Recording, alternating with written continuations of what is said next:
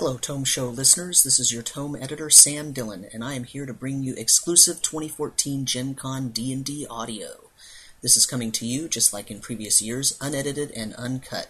We hope you enjoy it, and if you like the show, please visit our Tome Show sponsor, Noble Knight Games, where Out of Print is available again. And if you visit their site, please tell them that the Tome Show sent you. Rudy, I have a big problem. I can't find a place to buy or sell gaming products. You know, I had that problem too. Then I went to my DM. He told me about NobleKnight.com. Isn't that one of those internet stores? They are, but they're also a brick-and-mortar game store.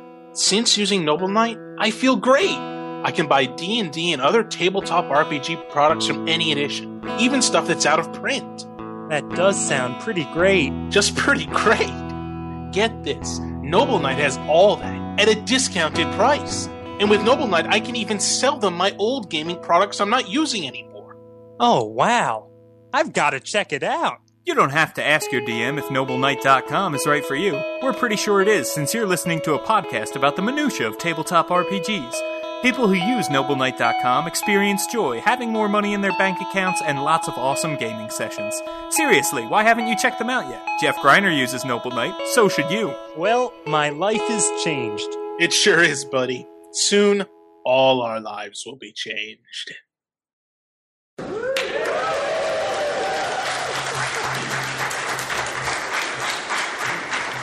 So Bob Salvatore is supposed to be on the panel.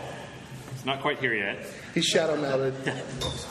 So I thought we'd just give him another couple minutes before we start. So we're like 5 past now. And what I thought we could do is just go through introductions. I'm Mike Merles. I'm the senior manager for the R&D team on D&D. I am not really on this panel. It's what our authors and our writers and our creators. I'm more to facilitate stuff. So hopefully Bob can get here and I can get off stage and maybe just help guide the conversation. But I thought we'd start over here with Jim. Introduce yourselves and let everyone know what you're working on with D&D. Cool. My name's Jim Zub. I'm a comic writer. I've been doing work for Marvel, DC, Image, IDW, all sorts of people, and I'm a lifelong gamer, and 12-year-old me would be completely freaked out to tell you that I'm doing the new Dungeons & Dragons comic that's coming out in October. So, Minsk and Boo are back. I don't know if you guys heard this. It's going to be called Legends of Baldur's Gate. It comes out in October. You can pre-order it from your local comic shop now. We get a special exclusive preview you can only get here at the show, and all of you in this room are going to get one when you leave. So,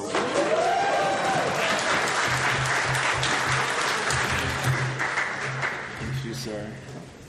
Oh, I have to go next? Oh. I have to roll for initiative. Well, I don't want you to go last. Because once they're hey, green one! Nobody cares about that event.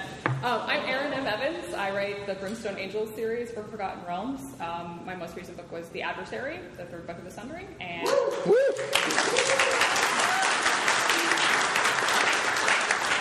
my next book, Fire in the Blood, comes out in October.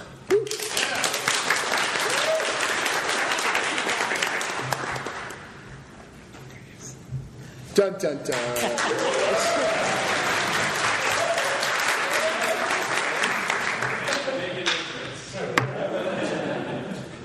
Bob, tell the people who you are. Go ahead. Tell the people who you are. Long time no see. Yeah. We're just doing intros, so you and Ed can figure out who wants to go next. He's up. Okay. My name is Ed Greenwood. I created the Realms, so I've been writing Realm stories for 49 years. And you were how old? 6. Tell them. Yes, I was 6 years old when I wrote my first Realm story. The world was black and white. Nice. There was no internet. You done? Yeah. My name is Troy Denning.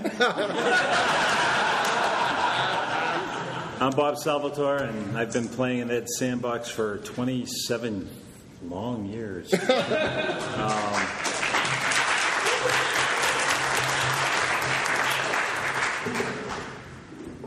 I did mine before you walked. Go again. I didn't hear it. I'm just a comic writer. I don't even belong here.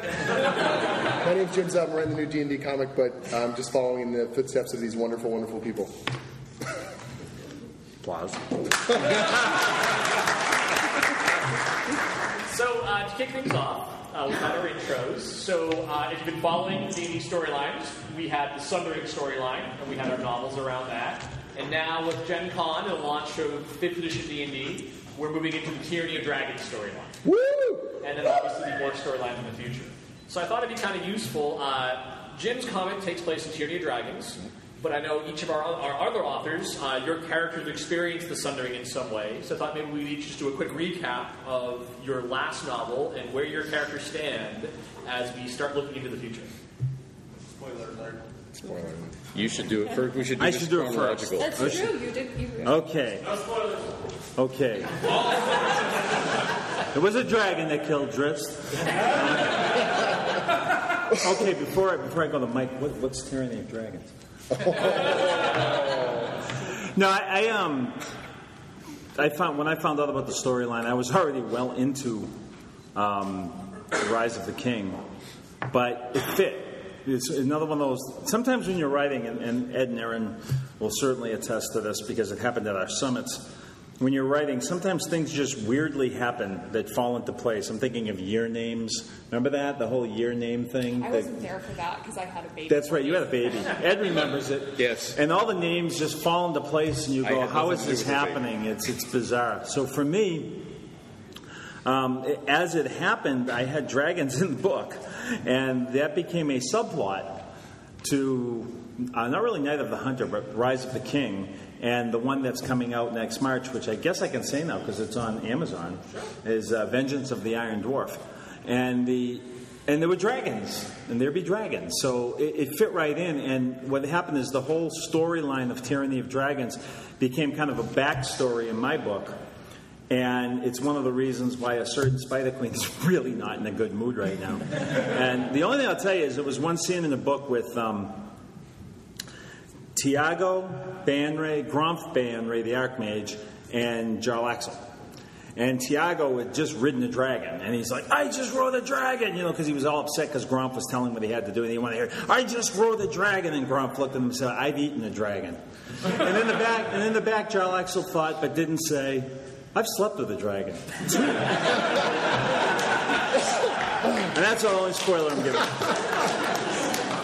I want to drink that. Vengeance of the Iron Dwarf? That's a good ale. It would be, yes. Yeah. Somebody call Scotty's quick. A brutal hangover, though. Oh, yeah. Then your book, chronologically, in the Sundering came next. So in my book, Farida finds out she's the chosen of Asmodeus, and that a lot of unpleasant people are looking for her, and that she has these new weird powers, and then I ship them off to Cormyr,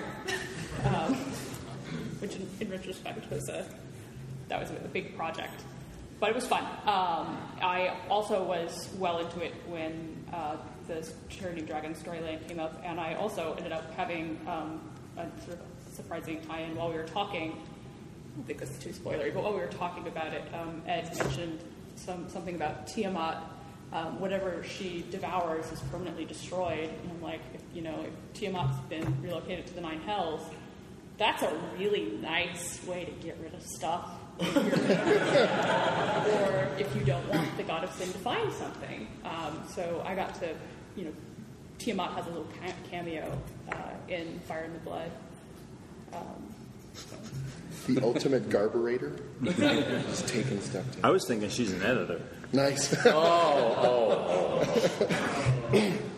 And let's see, I wrote the Herald, and I need direction from how spoilery can I be at this point? Spoilery of Tyranny of Dragons? Or? No, of what's in the Herald. It's only 2 months old. You can be very good spoiler. It's only 2 months old. Okay, so who here has read Ed's latest book? So you kind of, not too much, not some people have Okay. Let me be not very spoilery then, because the Sundering, the 6 books of the Sundering, the last one is the Herald. You've probably all seen the cover with this old guy with a beard and the staff and the pointed hat and the robes walking towards you. Gandalf. Yeah. Yes, I would remind everybody who thinks that Elminster is model on me that I was 6 years old. And he looked just like this. Yeah. And the Herald sort of wraps up the Sundering it wraps it up as a publishing thing. It doesn't wrap up the event in the world because it doesn't have nice, clear beginnings and endings. It rumbles and fades and so on. But one of the themes in the Herald is, who's the Herald? And you go, oh yeah, Elminster's the Herald. Well, you might think that by looking at the cover, and sure enough, Elminster is the Herald for part of it. But the whole point of that lovely little prophecy is there are all sorts of different characters as the book progresses. Oh, I'm the Herald, and my wife is too. No, and that goes all the way through the book as various people become what could be the Herald, because the prophecy is like most prophecies, is as cryptic as hell. So you can misinterpret it, and you can willfully misinterpret it if you're caught up in this, and lots of characters do. And you know that the final book in a fantasy series has to have, Götterdämmerung in it, with castles blowing up and cities falling from the sky and wizards losing their underwear and all the stuff you want to see in the final climactic. So I put all that stuff in, and I don't want to be specific about the events in the novel, but certain people who have read it are, oh, you killed off so-and-so, oh, you killed me. Well, I would remind them that narrators are unreliable in the realms. The fog of battle clouds and confuses lots of minds, particularly when they're being hit by high-level spells and bleeding in all directions. And they report what they saw. What that really happened will only become clearer later down the road in other fiction. Do not jump to over-hasty conclusions, because a jump to a hasty conclusion is usually a jump off a cliff. And you will notice one thing post the Herald, in that everybody all the gods who were muscling up with Chosen, so everybody and their cow was a Chosen, that's starting to fade away now. For one thing, certain deities thought that this was a way of reordering the power balance. Hey, I got more Chosen than you. If I kill your Chosen, I become more powerful. You become less powerful. And lots of Chosen got killed, devoured, eaten, melted, whatever. So suddenly it became a less cool thing to be a Chosen. Hi, I'm a Chosen. Hi, I'm a target. So you'll see less and less of that. And that's it for me, for the Herald, for now, unless you guys ask questions later, because I don't want to ruin it for anybody who's read it. There's a lot of, it's like a lot of things. The big battle scenes where there's lots of noise and smoke and fire and flame and all sorts of stuff, and that's the Herald. Yeah, a lot of what we did, a lot of what's happened in the realms, now that the Sundering is come and is gone, we talked about how we're sort of changing how we approach the realms in terms of storytelling. I kind of like to think of, if you think of World War II as a big global event, the Sundering was kind of like our World War II. There was literally a war, a big war. But now things have kind of settled down, but they're not settled. They're just sort of arranged now in a certain way. There's now a balance of power that can shift. The gods have kind of been pushed back from the world. There's now more opportunities for individuals to have a bigger role, plus the opportunities for new evils to come to the forefront, or old evils to reawaken. And that's kind of what we find with Tyranny of Dragons, with the Cult of the Dragon undergoing a transformation. The old teachings of bringing back dragons as Dracoliches, as the cult worshipping them. There's been a change in the cult. There's a change in the leadership and the interpretation of those prophecies, that now the cult is allying with living dragons, serving as their tools, or using the dragons as their tools as they jockey for power, and this threat now of Tiamat returning to the world. And because of the change of the Sundering, that is the kind of thing that's now starting to evolve in the war. And also future storylines that will reveal, which we can't talk about yet, but that we're talking about and developing. And I think that's a pretty good segue, Jim, to talk about the comic series that you're working on, set in Baldur's Gate, right, and how that intersects with everything. Well, what's interesting is that, just like with, Ed's talking about how prophecies are cryptic and things don't always go the way you expect, or people aren't always what you expect they're going to be. The Cult of the Dragon is not one perfect unified thing either. So Baldur's Gate will end up being affected by some sort of splinter elements of the Cult of the Dragon. And in the midst of that, what seems like a splinter group of the Cult of the Dragon trying to set up their own schemes within Baldur's Gate, that will be they come up against sort of the chaos that spins out of Minsc's return to the city and some of the echoes of the material from the video game. So you've got stuff that happened over 100 years earlier. Is sort of Minsc barely knows what's going on in the normal timeline if he was wandering around taking advice from his hamster of great wisdom. But now he's vaulted, I don't want to say quite how, the first issue will explain how he's vaulted 100 years into the future, and now he's confused, but he knows that there's evil, and he knows that he must stop it, and he's going to go in there, all metaphorically, all guns a-blazing, basically to take this stuff down. And his effect will sort of ripple outwards throughout the city because he is the beloved ranger of legend. 100 years have passed, and although he was this brain-addled ranger, as far as people are concerned, his legend was pretty pure. A story gets told when a story gets told. It's like a photocopy of a photocopy until there's a statue put up of this guy, and they say he was perfect in every way, and he was the ultimate hero, and he did all these incredible things, and he had this powerful hamster, this and all this stuff. And now the reality of him sort of having to live up to his own legend or not, and people not even necessarily believing that it's him, because how could someone be so ridiculous when he's supposed to be so heroic? And so you've got this cool past and present element going on, and I wanted to create a story that a brand new reader, if you just picked up 5th edition and you're like, what is D&D about? And to me as a player growing up, D&D was about fun, seat of your pants, kind of earthy action. And if something Fafhrd and the Grey Mouse are kind of elements of playing in those urban kind of spaces, and cutthroats and double-crossing and things like that, and playing with that, but with that fun element that you have around the table. But it also ties into the Tyranny of Dragons, and so we're able to bring some of those echoes into play, but it's a small enough story that if you're a brand new reader, or you're not a regular comic reader, or you maybe have never even played the video games, you can still get something fun out of it. And so trying to take all those different elements and make it both new reader friendly, but if you're reading Tyranny of Dragons and if you're playing through the stuff, you're going to appreciate all the layers that we're putting into it. It's been a great challenge, but I'm loving it. It's been a real thrill. Is Boo all gray and shriveled? I can't explain how we do it. You got to read the first issue. Because I was thinking you could have him like a stuffed Boo. Go for the eyes, Boo! And he just throws this little decrepit thing crawling along the ground, right? Zombie hamsters. Right. That'll be the next. The Tyranny of the Zombie Hamsters. That's next year's. From there, I love Minsc. Yeah, I want to. I love Minsc. Stuff happens. I love Minsc. It's good. Oh, good. Writing his dialogue has been a pure joy. I bet.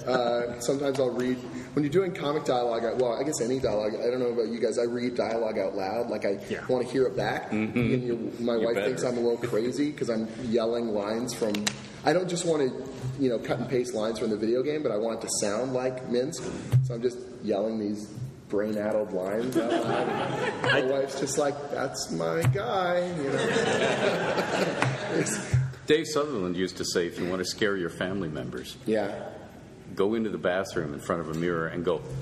Just start making to try and get the what happens when a spell or a tentacle wraps around your neck. That's when your family member will walk into the bathroom and then you're going. It's not when you're running through the house swinging two scimitars around. I did about a year and a half ago. I did a Batman story, and it's got Harley Quinn in it. And I was trying to get her cadence. She's got this very particular way of speaking, and so I would be sitting around doing these lines. My wife's walking by, and I'm like, "Oh, Batsy, you're so kooky," and stuff like that. She's just like, "Oh my God, he's getting paid for this." It's a dream job. It is a dream job. I get to play in this gigantic, amazing playground that you built and that I have enjoyed for many, many years. It's an absolute thrill. So I want to touch on that a little bit because if you see the player's handbook, we're drawing inspiration from these characters. If you read, for instance, the Tiefling section, we have dialogue when Erin's, Farida as a character. Do you guys maybe want to talk a little about D&D? Maybe start with Erin and Farida, and how did the concept of the Warlock character class and the Tiefling race, how much did that influence when you were working on your stories, and how much? And I know for us as game designers, there's definitely a backward influence. I really hope you didn't use the Ranger, like him as the ultimate Ranger. All Rangers are just like this. But there are things like when we designed Fifth, which we obviously need, you have to be able to dual wield scimitars, no questions asked, because that's one of our iconic characters, and it would be kind of weird D&D, and here's Drizzt, and you can't He actually... has to stop doing that now. Yeah, most yeah. Try it. I got one for that. Yeah. Go ahead. Nothing I say is going to match up to that. No, Farida actually was my character in a Forgotten Realms campaign, but she was from really different. She was a Tiefling Warlock, but she was a Fae Pact. She was just a different character, but she was a Tiefling Warlock with a twin sister. And so when it came time to what Brimstone Angels was originally supposed to fit into a series called The Plane Touch, that was then broken up into separate books.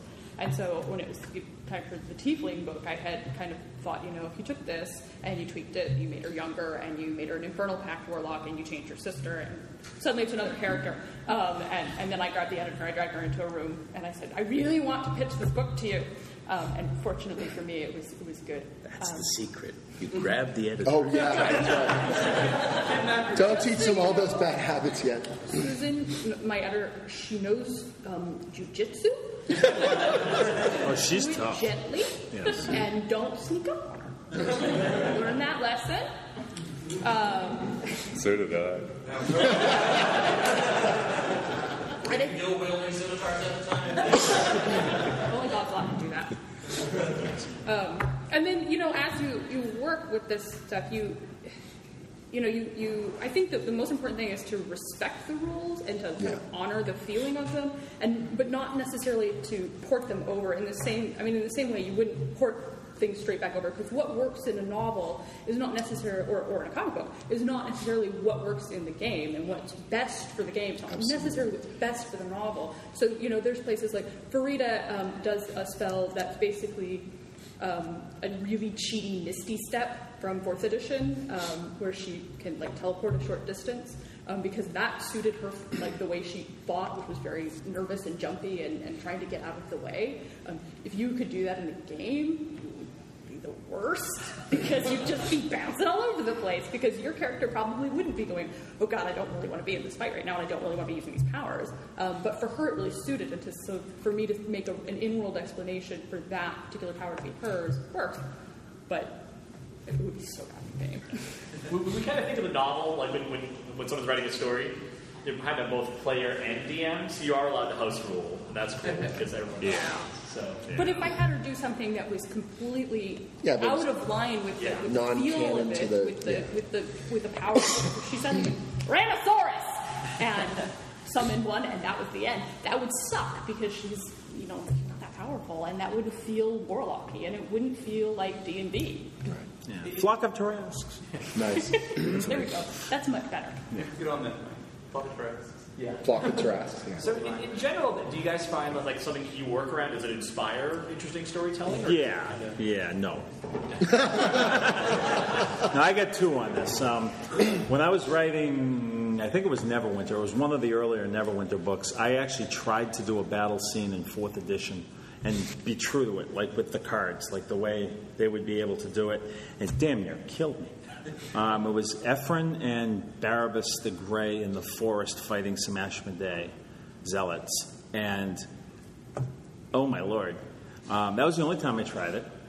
But the game, you cheat all the time. You have to, because otherwise it's not going to work.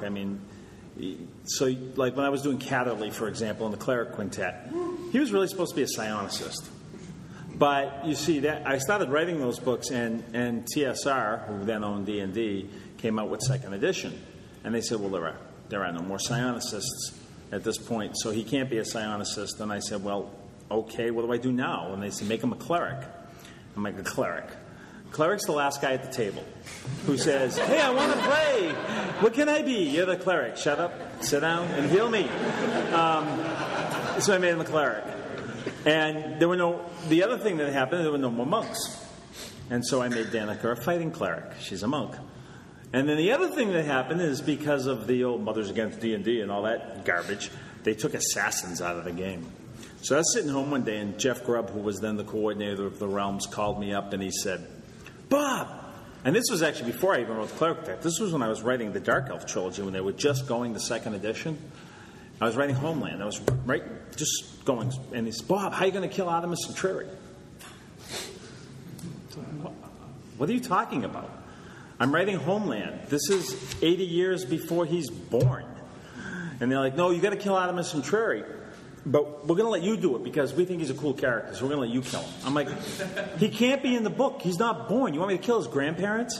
What? And they're like, no. And I'm like, what do we do? I'm not killing Artemis Centrari. He's kind of cool. I might go back to him.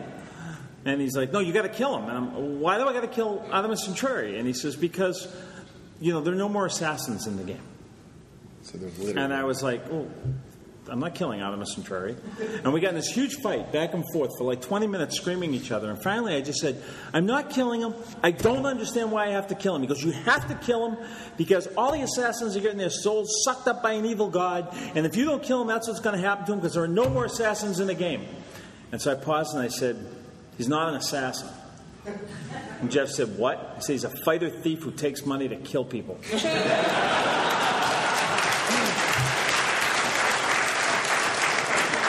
And Jeff said, we can do that.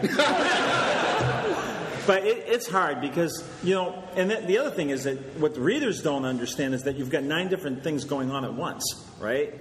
So they're changing things over here, and you're in the middle of a book that's coming out after the game product because they have a shorter lead time typically. And they're like, well, how can Narbondel work? There's no infravision. Well, it used to work. But it generally, it's all based on communication, and then it doesn't work anyway, but you cheat. At least we know it doesn't work. Right. Retrofit is not a bad word. I found that when writing Spellfire because there was the, Ed, it'll be really cool. You can do something that the gamers can take out of the novel if they hate fiction. Like you can put in all the spells, describe the casting of a spell. The somatic, the material components, give the full incantation, we'll center it, we'll put it in italics, and we'll run it for 13 pages, and do the whole thing. And so I said, that's cool, I'll do that. So I was doing all the incantations for Fireball and everything, and a few of them survived. And then it got into the editing, and it went up the chain. And they got these, no, heavens no. We'll have this stuff yelled out in every church in the nation. No. Oh, I can imagine what you were writing. Oh, well, no, because they told me to do it. And I thought, well, this will be something if you're a gamer and you don't really like to read fiction, you could at least go, oh, well, it was worth buying because I got this, and this, and I can now say it at the gaming table and it'll be really cool. And he's described exactly how they do it, so no more arguments about that. No, you have to do this, so if your hands are tied, you can't do it. Because everything will be described. And not only did it take 8 pages to describe the casting of a spell in the middle of a combat sequence, but of course, halfway through, the editor said, we've got some problems here. They'll have to come out. That's cool. Now your book is 20,000 words too short. So, it's always a problem, and it's always been a problem. And right then, I decided, no, what I should do in the novel is give you the backstory and the hints, the adventure hooks, that a dungeon master reading it can go, oh, but they never took care of that rumor about the dragons underneath the castle. Oh, no, he's moved on 3 books. Good. I can use that. So you're leaving that. And the other thing you're doing is, instead of saying, well, as a gnome illusionist, he has these hit dice and this and that, because that's going to change from edition to edition. But you can put in his motivations, how you would get trained, what you would feel like, how that would fit in socially, how would you be accepted, are there special clubs, Are there orders, nightly orders or monastic orders, or just a special regard in the local temple? Well, what do the local temples do? Like, how do you don't have a postal system? That's okay. The temples send messengers from their own business, and for a little fee, they'll take your little written message. But, if you send money with it and think it's going to be private, every priest along the way is going to read it, because they need to know why is this person communicating this? It could be of use to us.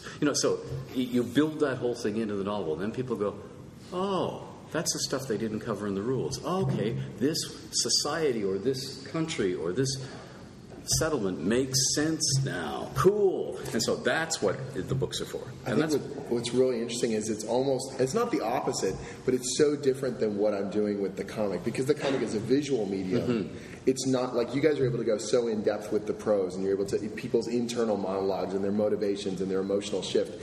And I'm describing visually to the artist, Max Dunbar, who's doing a phenomenal job.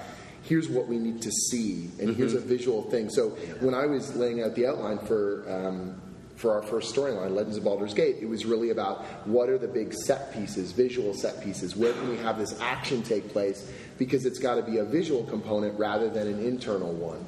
So we open the comic with an action scene. It's literally first page chase, because I want to bring you into this place and I want to show you something that you haven't seen before. And I think that that's what makes it really exciting, is you're able to bring a visual component to people and show them this is how the action can look, or this is how you can make your combat more dynamic. That rolling those dice isn't just it's not the Final Fantasy game where someone goes numbers, numbers, you know what I mean? Like, I want people jumping over tables or crashing through windows or pushing each other down rooftops, falling on balconies and all these really cool things. That's the way the combat should feel to me, or that's the way I think that D&D and really exciting sword and sorcery fantasy combat should look.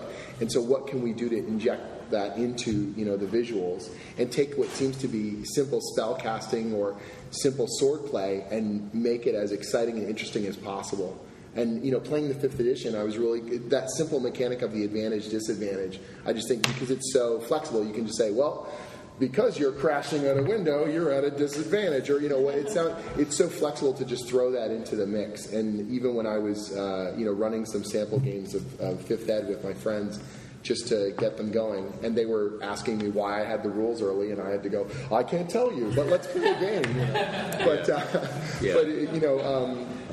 It's been a really cool experience trying to think visually about Dungeons and Dragons and trying to give it something. And when we were talking about story elements, they sent me the Tyranny of Dragons sort of overplot, and I said, okay, this is all incredible, epic, amazing stuff, but there's no way you can encompass all that into a comic story. There's way too many characters. There's way too many things. There's an unholy amount of inside baseball, and I think it's all very cool. But what if we zero in on this element of it and make a really cool, tight-knit, action-packed story that's going to be visual, that's going to be engaging, and bring a new player or a longtime fan on board and hopefully inspire them. You bring up a really great point there, because I think one of the jobs when you're working in a shared world, and there's so many moving parts, is that there are going to be the bigger stories that are going to be developed at summits in-house, right? Sure. And you're going to have 10 people sitting around the table playing off each other like we do at the author summits and the game summits. But as one thing I've done for all these years is I found corners to hide in. Yeah. So, there was no Icewind Dale. I made up Icewind Dale. And the things that happen in Icewind Dale, they don't know in Calimport. They don't know, and they don't care. They don't even know in Luskan half the time, and it's right next door through the mountains, right?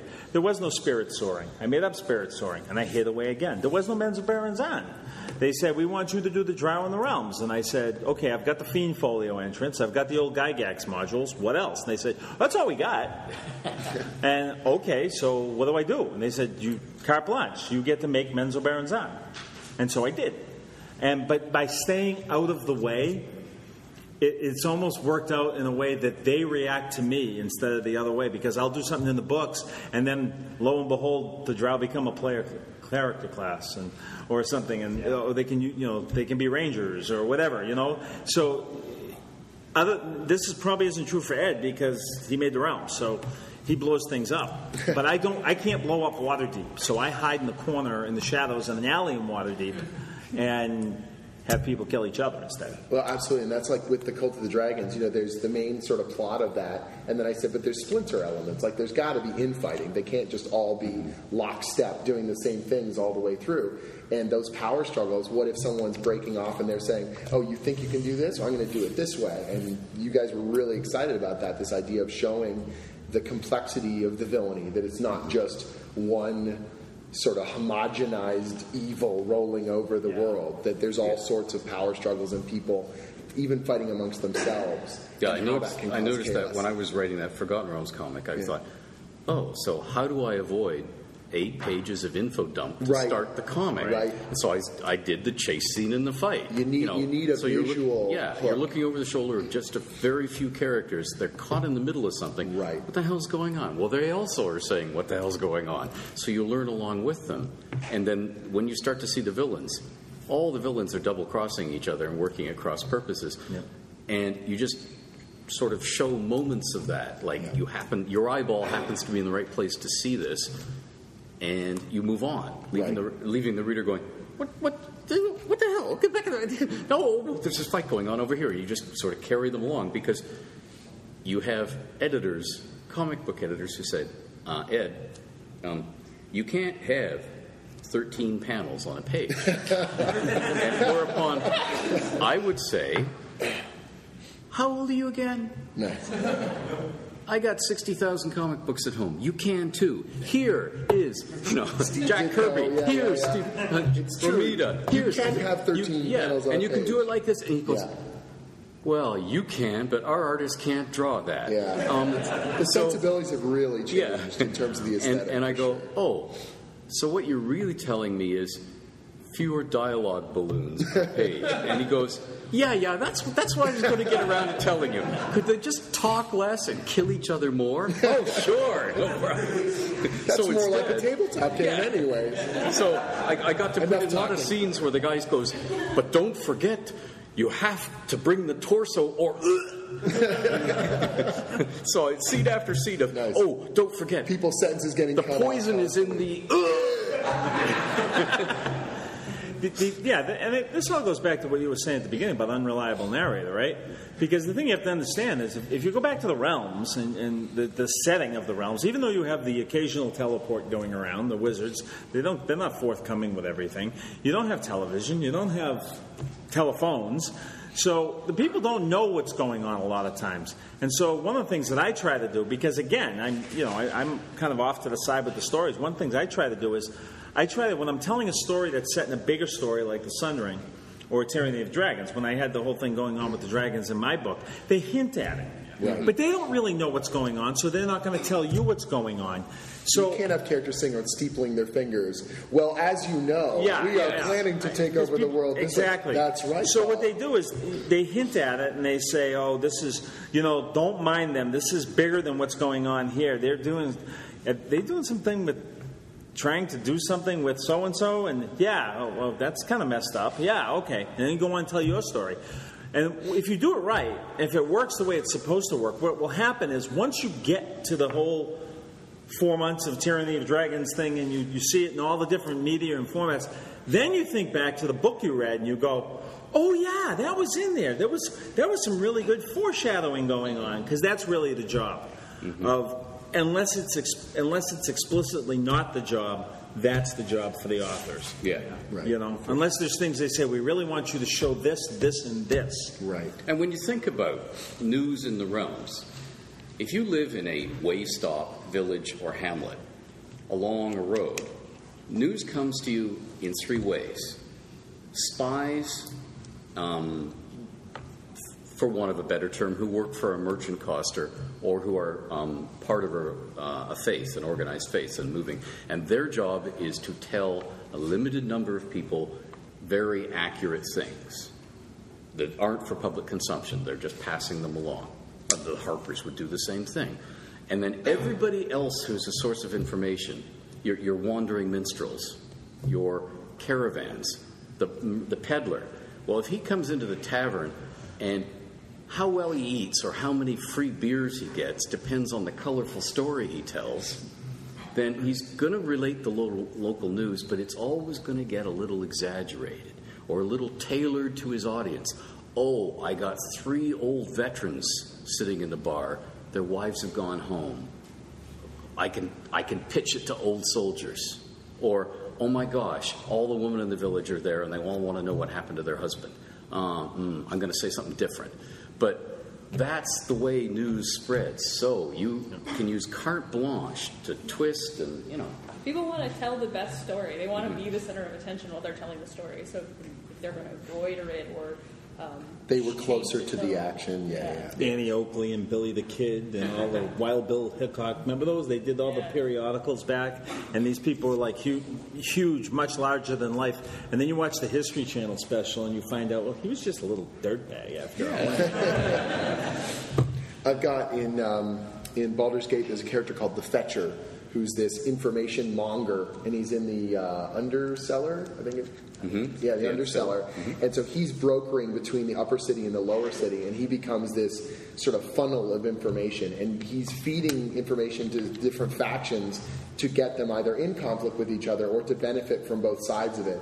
And so he's not a main character, but he's a touchstone for all these different characters interacting with each other. He becomes sort of the crossroads between the upper city and the lower city for our main cast. And I found that really useful because he would give people information, and I wanted to make it clear that he wasn't necessarily telling the truth. So I show a scene where he's telling someone something, and I'm like, God, the reader's going to think that that's the real thing.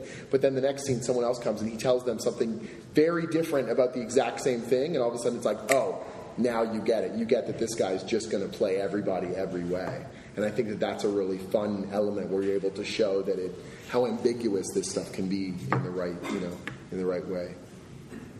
Do you guys feel like, Bob, you mentioned you kind of moving to the corners and kind of staying in the spotlight with the internet, as kind of like with D&D, with 40-year history and the realms of this long history, are you kind of running out of corners, or do you kind of feel like there's always that possibility to... No, there's always another corner to go into. I'm very good at playing dumb. It comes naturally. So my story is so centered on the characters and the journey of the characters that it's really hard for me to get myself into a corner that's realms affecting. Yeah. And as long as it's not realms affecting, they let me get away with a lot. And there's another thing, too. You can view the realms as an onion.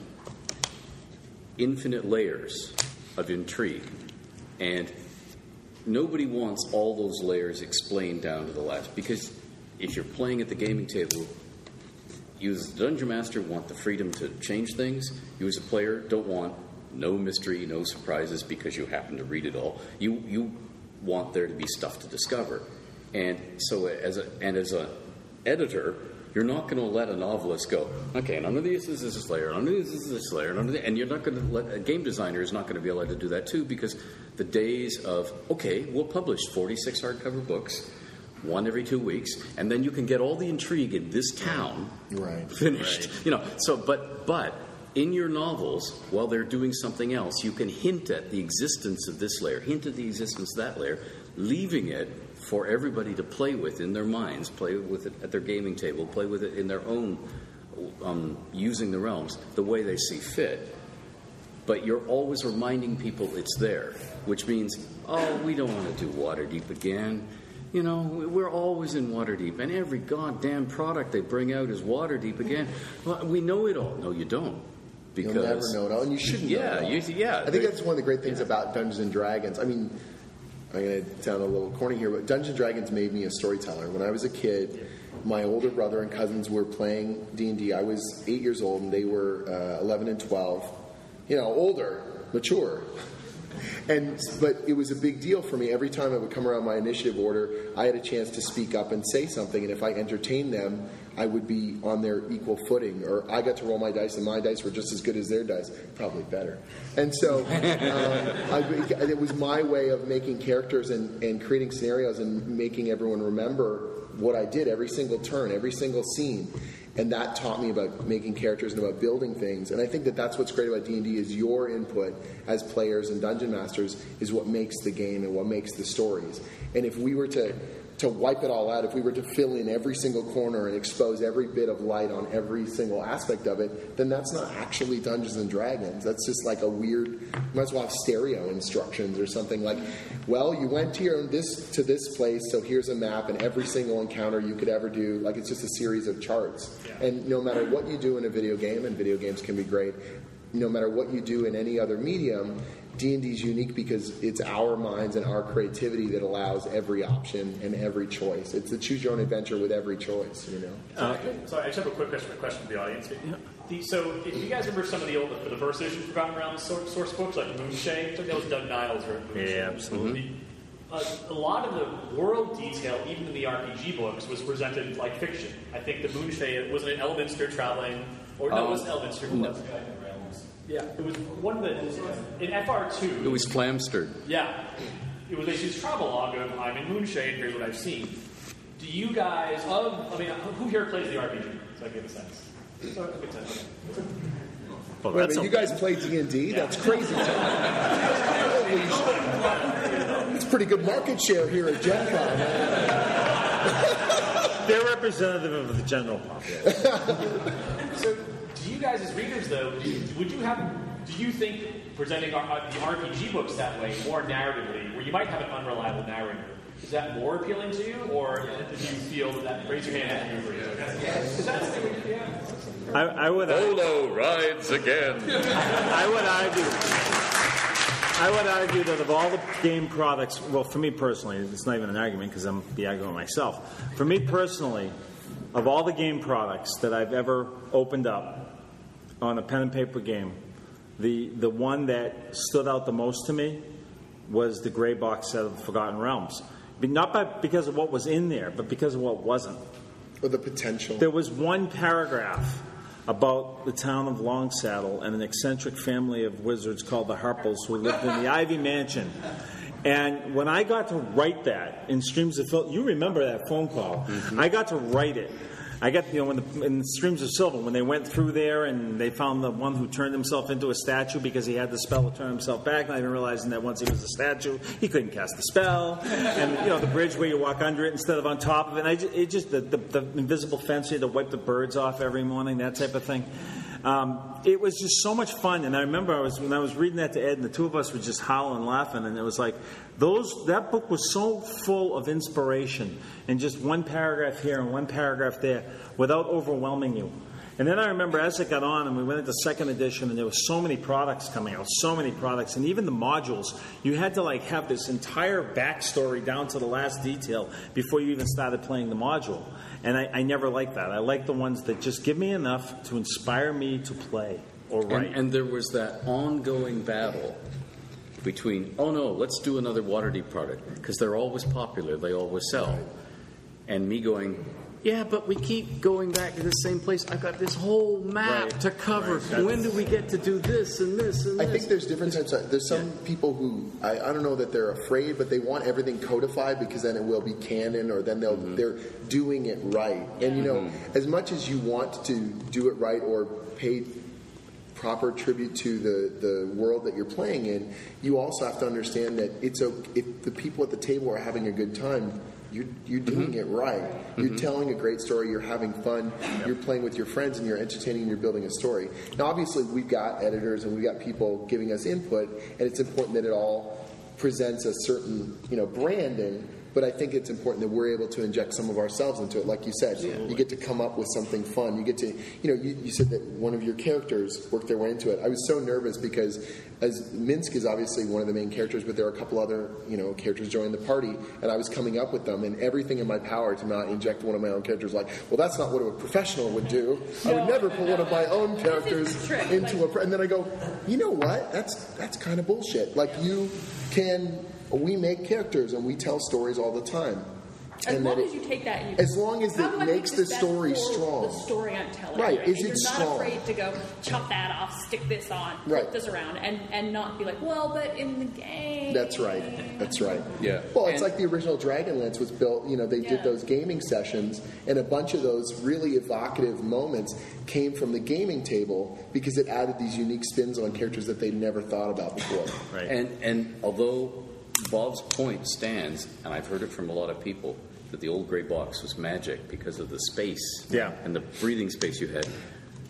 As the guy who was there writing it, filtered through I Jeff must have Grubb killed you. and Karen Boomgarden, Yeah.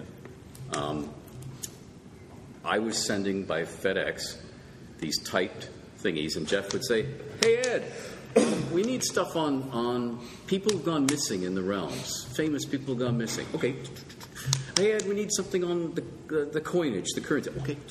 And there were something like, I think, 19... I called them all A Look at the Forgotten Realms. Mm-hmm. I'm sure it was more high-tech than this, but I just imagine this old typewriter. And No, it was not more high-tech than that. It was typewriter. It was an Underwood, and I was flipping the thing. And they were like 50 better and than I 60 hoped. pages You have no idea. long. And then are there big piles of books leaning over near you? Are they falling? And You have no idea. because the floor was starting to give way in my study, Right. literally, and the stack of books I'd put downstairs What else are you going to do? We live to in prop Canada. it up. So the plaster ceiling was going. So I put most of the books that I had down in the living room, I put up underneath, and then I was hammering in little wedges to hold the ceiling up to keep it from falling through. But in that room, I recently moved a bunch of stuff in order to tidy up and lighten the load. Tidy up. And the original, you see, I had to keep photocopies of everything. I'd frantically go to the library where I worked and photocopy Please tell each me it's all package. digitized now. Yeah, because if FedEx had lost a package Right. and it was the only copy, that was it. So everything was photocopied. Is that a little mini heart And attack for you? so Going to send the Forgotten Realms out. Yeah. so I would then go to IKEA and buy these little cut corner files, the little things Yeah, that hold your... And I put the manila file folders of the next thingy in it. And what went into the old gray box is this much linear feet of 8.5 by 11 papers typed on one side and photocopied with my little squinchy... Jeff, I really mean that this in between. Okay, and then, of course, what Karen would do is... Cry. Paper is even like this. It is not elastic. It cannot bulge. I can't put anything else in. I'd say, you Americans, you go down to 6-point type. And she'd say, nobody publishes that. I'd say, bullshit. I have 82 Saint paperbacks published in wartime at home. You can see through the pages, both sides, and the type is like that. It's just, Ed, it's not wartime. We don't have a paper shortage. Whereupon, I'd say, Then we make don't them have a larger. Make them bigger. Give me thicker books. Every writer in Yeah. the early realms Yeah. had the moment on the phone. Yes. And this was before cell phones. You actually had a phone. Where the editor said, "We're sending you Ed's original." Yeah. And that's the last word the writer heard because they just went... They sent me Ed's original maps of the Forgotten Realms. Ed's original maps, they were not numbered. There was no key. Oh, they didn't send you the key? They were... Oh. Yeah, right. Yeah, don't lie. No, They were 8.5 by 11 papers stacked about that high. And some of them had a line with a tree, maybe a mountain. That was it. Yep. And when I sent those 55 pages of the world map, My God. I laid them all out on the floor of my number 2 cottage, my workshop cottage. Yep. And I crawled up into the crawl space, laid on my tummy, and took photographs with an Instamatic. This is how low tech. Yeah, Instamatic camera with a little turning flash cube to take photographs of them in case.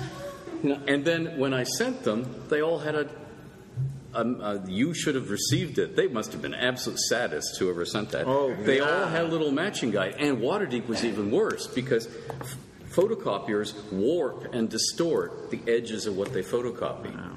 So if you photocopy half a building, it won't match up with the next photocopy. They'll be just out.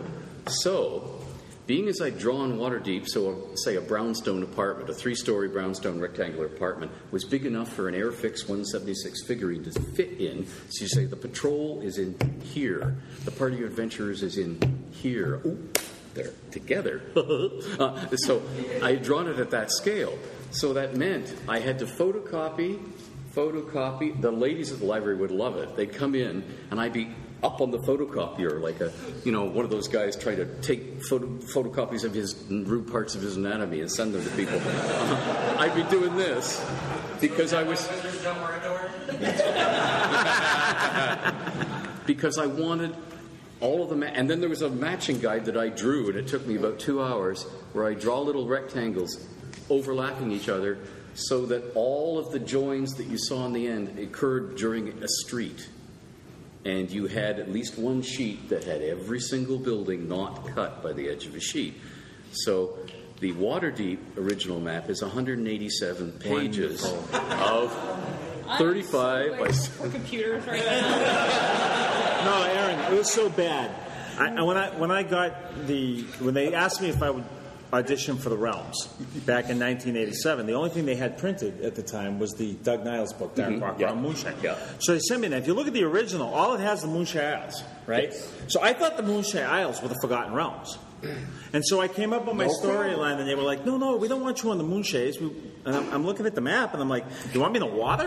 And they're like, oh, we didn't send you Ed's original maps. Now, at this time in my life, I'm working as a financial analyst for the controller for GenRad, General Radio. And he comes up to I had gotten the box had arrived, and I'm like, I'm doomed. What is this, right?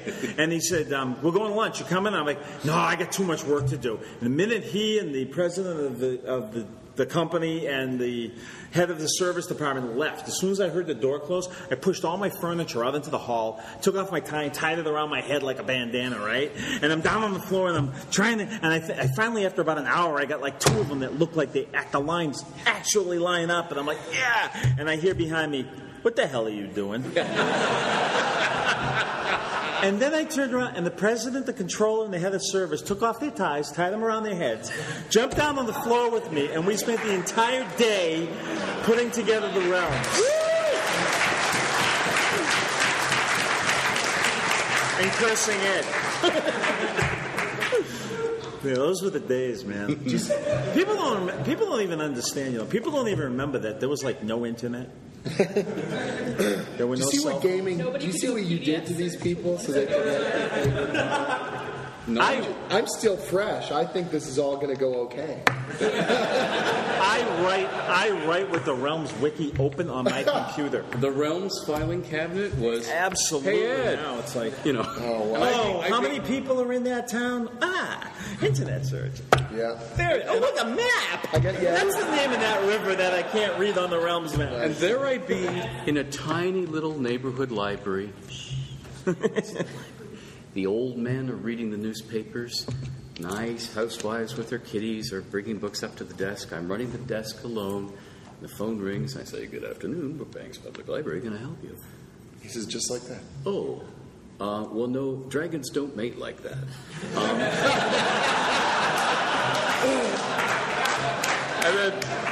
But I'm getting deeper and deeper. And then he sends you the movie.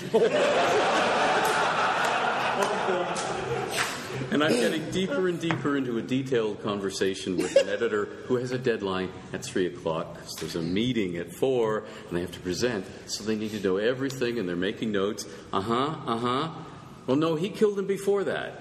No, that was a rape, and we can't talk about that because we don't do rape in our products, but that's obviously why there was the feud between the two families, okay? So you just hint at it without saying it. I'm looking up.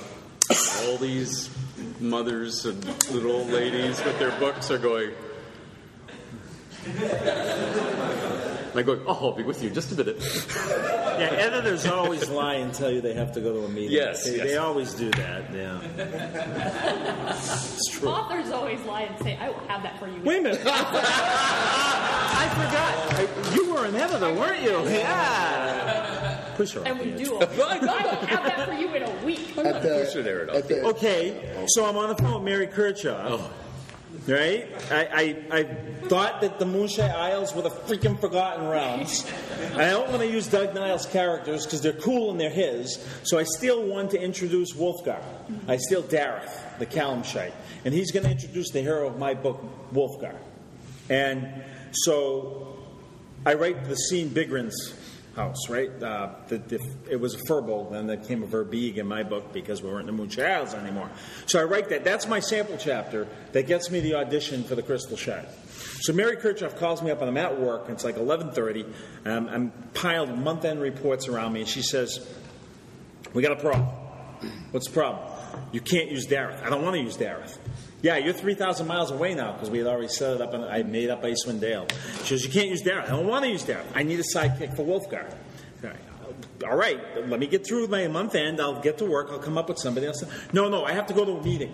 And I need a sidekick for Wolfgar. And I look at the clock. It's 11:30. I go, "I won't take lunch today. I'll come up with a sidekick for Wolfgar." And she says, "Bob, you don't understand. I am staring across the hall. I am late for a meeting. They're in there waiting. I am selling your book to the sales force. This is an important marketing meeting. I need a sidekick for Wolfgar." And off the top of my head, I said, "A black elf." They were called black elves back then. And there's a long pause, and she says, "A drow." I said, "Now it's not a thing." Right? See, she played me like a musical instrument. I said, "Yeah, a drow ranger." "Yeah, that'll be cool." "A drow ranger." "Yeah, Bob can't do that in the game." "I don't care. Drow ranger, that'll be cool." I said, "Nobody's ever done that before." She says, "Probably a reason." I went, no, a drow ranger, that'll be cool. And I said, "I thought you were late for a meeting." And she goes, "All right, it's a sidekick character. I'll let you get away with it. What's his name?" And off the top of my head, I have no idea why. I had never played him in the game. I'd never heard of him before. I said, "Dritz the Warden of Dammon the Shusband on the 9,000 Men's of Baranzana." And she said, "What?" I said, "I don't know." And she said, "Can you spell that?" And I said, "No." She lied to me. But it sounds like maybe you should thank her for lying. Yeah. Worked out Oh, okay. shit. Worked out okay. My license plate is DRKELF. And people keep asking me, "Who's Dr. Kelf?" Live in the wrong neighborhood, buddy. So, unless you guys have anything else, I thought maybe we would go to audience questions at this point. Great. Seems pretty reasonable. Sure. Oh, can I tell a quick story about how I met Bob last year? Because that's a funny story. So I can also pimp out. So I'm on the main hall. I'm at booth 1437 with Tracy Hickman, who you might have heard of. He's a guy. And Howard Taylor, and we've got a booth together. And I'm just hanging out with them last year, and we're all talking up a storm. And Tracy and Laura are talking, and they go, "Bobby this and Bobby that." And I go, "Who's Bobby?" And they go, "You know Bobby?" I said, I don't know Bobby. "You know Bobby Salvatore." I said, "Bobby?"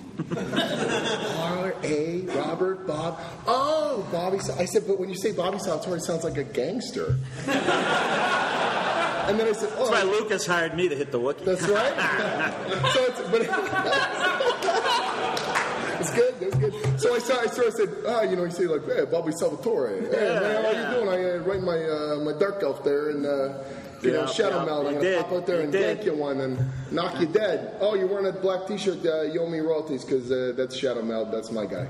Sorry, you can't do that." So I'm doing this, and Tracy starts laughing. He thinks it's the funniest thing ever. And I keep doing this voice. I'm like, "Hey, you mess with me, I'm going to get a scimitar up your ass there. Come on there, bud." And I'm doing all this stuff. I've never met him. And I'm doing this voice, and they're laughing and laughing. You go, "He's got a bit of an accent." I'm like, "No, not like that." No, he does. And so we're laughing like crazy. I think this is the funniest thing. Later in the day, I'm doing a sketch for someone because I started as an artist. So I'm doing a sketch for someone. All of a sudden, someone leans over really close to me. He goes, "What's that about my dark elf?" Look over, it's Bob Salvatore right there. So yeah, that's how I met him. That was my first. Made a great first impression. Okay, questions. Okay, mine's, I feel, a very important question. With the introduction and the emphasis on the factions that we have now, will any of your characters or side characters be joining or working with those factions? I have characters that already are in the Harpers, so I'm good. Me too.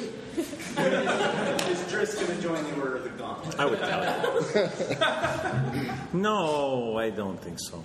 He's dead. A dragon killed him. He's going to join the Order of the Walking Dead. Nice. Yes. Yeah, and that's actually something where I think the Order of the Gauntlet didn't Troy help? Yeah, Yeah, that was all for Yeah. Cleef, right? So we definitely, we kind of see... What are the 5 factions? 5 factions are the Harpers, the Order of the Gauntlet, in order of good to interesting. the Harpers, the Order of the Gauntlet, the Emerald Enclave, the Lord's Alliance, and the Zentara. Oh, right. The book I'm working on now has Zentara characters. And I think you guys, the ones who yelled at us and said, put in the Zentarum, and just put in the Harpers, and stop screwing around with all these dumb ideas you have. Just do the thing everyone will recognize. You had another Harper, like a Harper. Yeah, we had the fake. They had new names for old factions. Act Harpery, and I had done this book, Lesser Evils, to sort of bring the Harpers back, we kind of did it in parallel without realizing it. So mine over at Everlund and Waterdeep, and there was this other faction, and they were running around going we're the Harpers, and we are going to kill Cult of the Dragon, I think. Yeah. And they're very loud, and the way the Harpers in 4th edition were originally portrayed was that they kind of shrunk back to Everlund, and they were very focused on shade. And so as I had them grow out, they were coming from this almost more like a freedom fighter background, and so they're very sneaky, they're very spy-like, and they really value the Harper code and the secrecy. Don't tell who the other Harpers are. You will get them killed. And don't put innocent people in harm's way. And here's this group of people barreling around Waterdeep, dragging out cultists and killing them and leaving their mark on the door. And it's my guys are going to have a problem with that. You might be starting a war in Waterdeep, just a little. Just a little. So we worked out some kinks. Yeah. Nice. All of my characters are joining Bragendirth, and we're going to take out the Zentarum. I don't know that Mintz... take out the Harpers. That'd be easy. If Mintz joined a faction, I don't think he'd remember. I don't think that they would count him amongst their numbers, but there are some sort of faction-y things happening in the background. So. Yeah, and I think that's the overall approach. We're trying, and we're going to get things wrong and then kind of working together and communicate. But I think our general approach has tried to be to give the creators room to create and tell great stories, and then just trying to work around that and trying to collaborate as much as we can. I wouldn't want to be in a position where we said, okay, your characters must now join factions or else. It's really what we don't want to do that. We want that would be very computer game-ish. Yeah. That would be computer game-ish. So that means I can take these guys to Spelljammer, right? That's good. It's good for the story. It's good for the story. That's a good question here. Jim, you mentioned that Legends of Armageddon is your first story arc. How long is your commitment to the comic? We're going for dinner after this. So ask me tomorrow. I swear to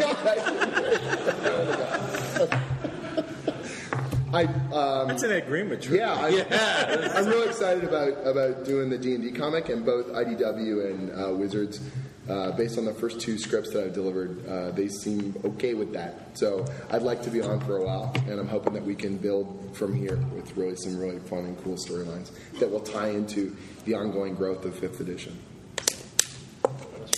Yeah, I have a kind of historical question. I originally bought the Damara set because it said it was made for Icewind Dale by R.A. Salvatore.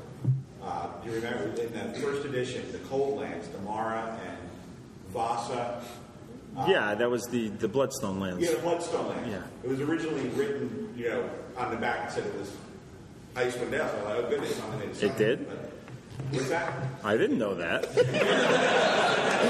Marketing text is a funny thing. Okay. But I got it. It was my favorite part of the Forgotten Realm turned out. Is that your campaign? Or No. The Bloodstone Lands with Gareth Dragonsbane and Kane the Monk and all of that. That was actually a series of modules that Doug Niles wrote. Mm-hmm. They were the epic level D&D modules. Yeah. And they were really good. It's an amazing story. And I believe that Doug did, those characters were all characters that were played by people at TSR in the game that Doug ran.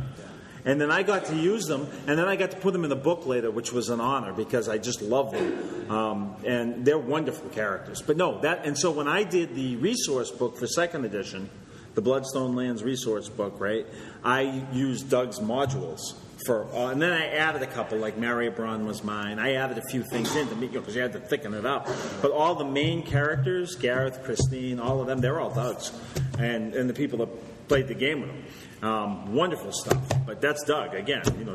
I don't know if you guys know that. You know that Minsk was actually a character that was played by the people who were making the Baldur's Gate game. It was from a D&D campaign. Yeah. Before they ever got the license for Baldur's Gate, they were playing D&D, the Black Isle guys. Yeah. And they were playing D&D, just their friends, all of them who worked together. And Minsk was one of the characters. The player actually came up with this ridiculous character who listened to his hamster. Well, so really, we're just writing the best damn fan fiction that ever existed.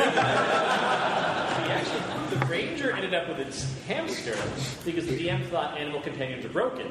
So he said, do we have a wolf? No. Bear? No. Can I have a giant space hamster? It's like, sure, as long as it's been miniaturized. That's awesome. So, do we have a question right here? And I'll just have to work with the back of the room. So, I played the Realms in the 2nd, 3rd, 4th edition by now, right? All very long campaigns. And the other Saturday, I was going to start the new 5th edition campaign. What are the first steps here? What are the feeling? What's different? What should I pass to my players so they feel that they're starting new? And what should be the talk, if you have any suggestions? Well, I would say that the most important thing between the Realms in 5th edition is because of all the troubles and turmoil and the spell plague and the separation of the worlds and it's fresh again. So I would say there are so many places that aren't known again, and that's what really should reinvigorate a campaign, because that's what happened in mine. Is the same type of thing where it's when a lot of times when I'm signing the companions, people ask me to sign the companions, I sign it feels like 1988 again, and that was the whole point of the book. That was the whole point of the Sundering, was to try to not reset everything, but make a logical progression from what had been to bring the place back to a hopeful. The Realms 4th edition were dark, very, very dark. The Realms 5th edition, I think it's become a hopeful place. Because the original Realms were a very hopeful place. You had heroes that were taking care of the dragons, right? You were the heroes that were taking care of the dragons. And I think that's really, it's the tone. And the game plays so easy now, right? I mean, 5th edition is an easy game to play. And I don't say that in a derogatory way. It's simple. It's not simple. It's just the mechanics are elegant. Well, hopefully the storytelling is easier. And so you can be more agile as a player. And in a more hopeful Realms, that's a good thing. So it feels like 1988. Would you agree with that? Yes, wholeheartedly. See, he said it, that means it's true. I think it's definitely something from the RPG side. Mention, do we go back to more of a mode when we write about the realms? If there's an adventure and here's your room, you need to know where stuff is. When we talk about the big picture stuff, do we take a more narrative, more literary approach to it? Where it's not, here is the Gazetteer written to a dungeon master. It's, well, here's the sheafs from the sages and what they think is over the mountain. Well, when I read the Player's Handbook, it felt very storytelling driven, Exactly. Much more so than I think in 4th. It felt like we're building stories rather than we're pushing mechanics. And that really spoke to me as the way I like to play my game. And I know it's different for everyone, and there's no wrong way to sort of play it. But to me, it felt like, not that you want to break the rules, but you want to tell stories first and foremost. And that and I feel that's true around the gaming table as well, is that you should be interacting with your players in a way that works for your group.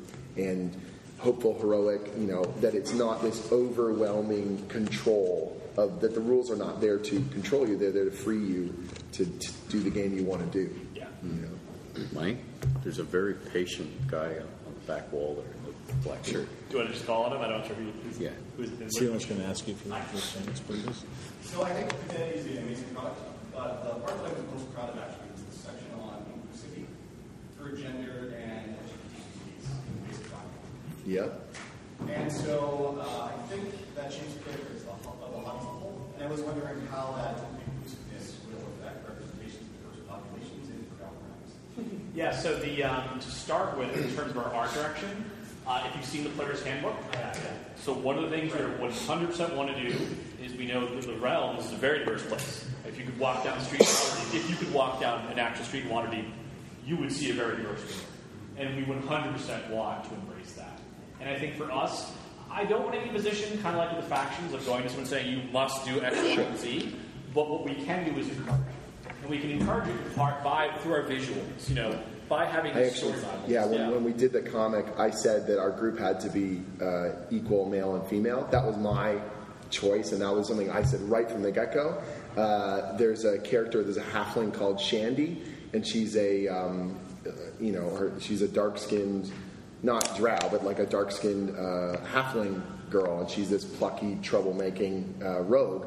And I wanted to have more representation right from the get-go. That was something that I felt very strongly about. And as soon as I said that, you guys got super excited about that as well, and that we were going to show that, the representation, the idea that this is a diverse place. And when I'm describing to Max, the comic book artist, crowds of people, I am making a point to say to him, this is not, some whitewashed Arthurian European fantasy, that there should be diverse groups of people, that the guards that are walking on the walls, there should be women guards, that there should be all these things, because that is what makes the realms really cool, and that is what we're making a fantasy world, and we're making a world where we want, in a game where people can feel that they see themselves represented as heroic people. And I think that it's incredibly, incredibly valuable and important to do that, and to show people that they are a part of the stories that they're making. So. And I want to say, the changeover is really, really nice.